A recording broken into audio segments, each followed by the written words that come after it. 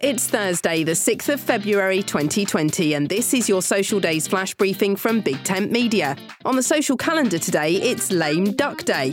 So what's this one all about? Well, it pays homage to a political phrase celebrating the ratification of the 20th Amendment of the United States of America. To be a lame duck is to be an elected official who no longer bears responsibility for their constituency. It's usually used to describe someone who's on their way out of office with no chance of re-election. My name's Suze Cooper. Head to voiceworks.info to find out more about Flash Briefing February.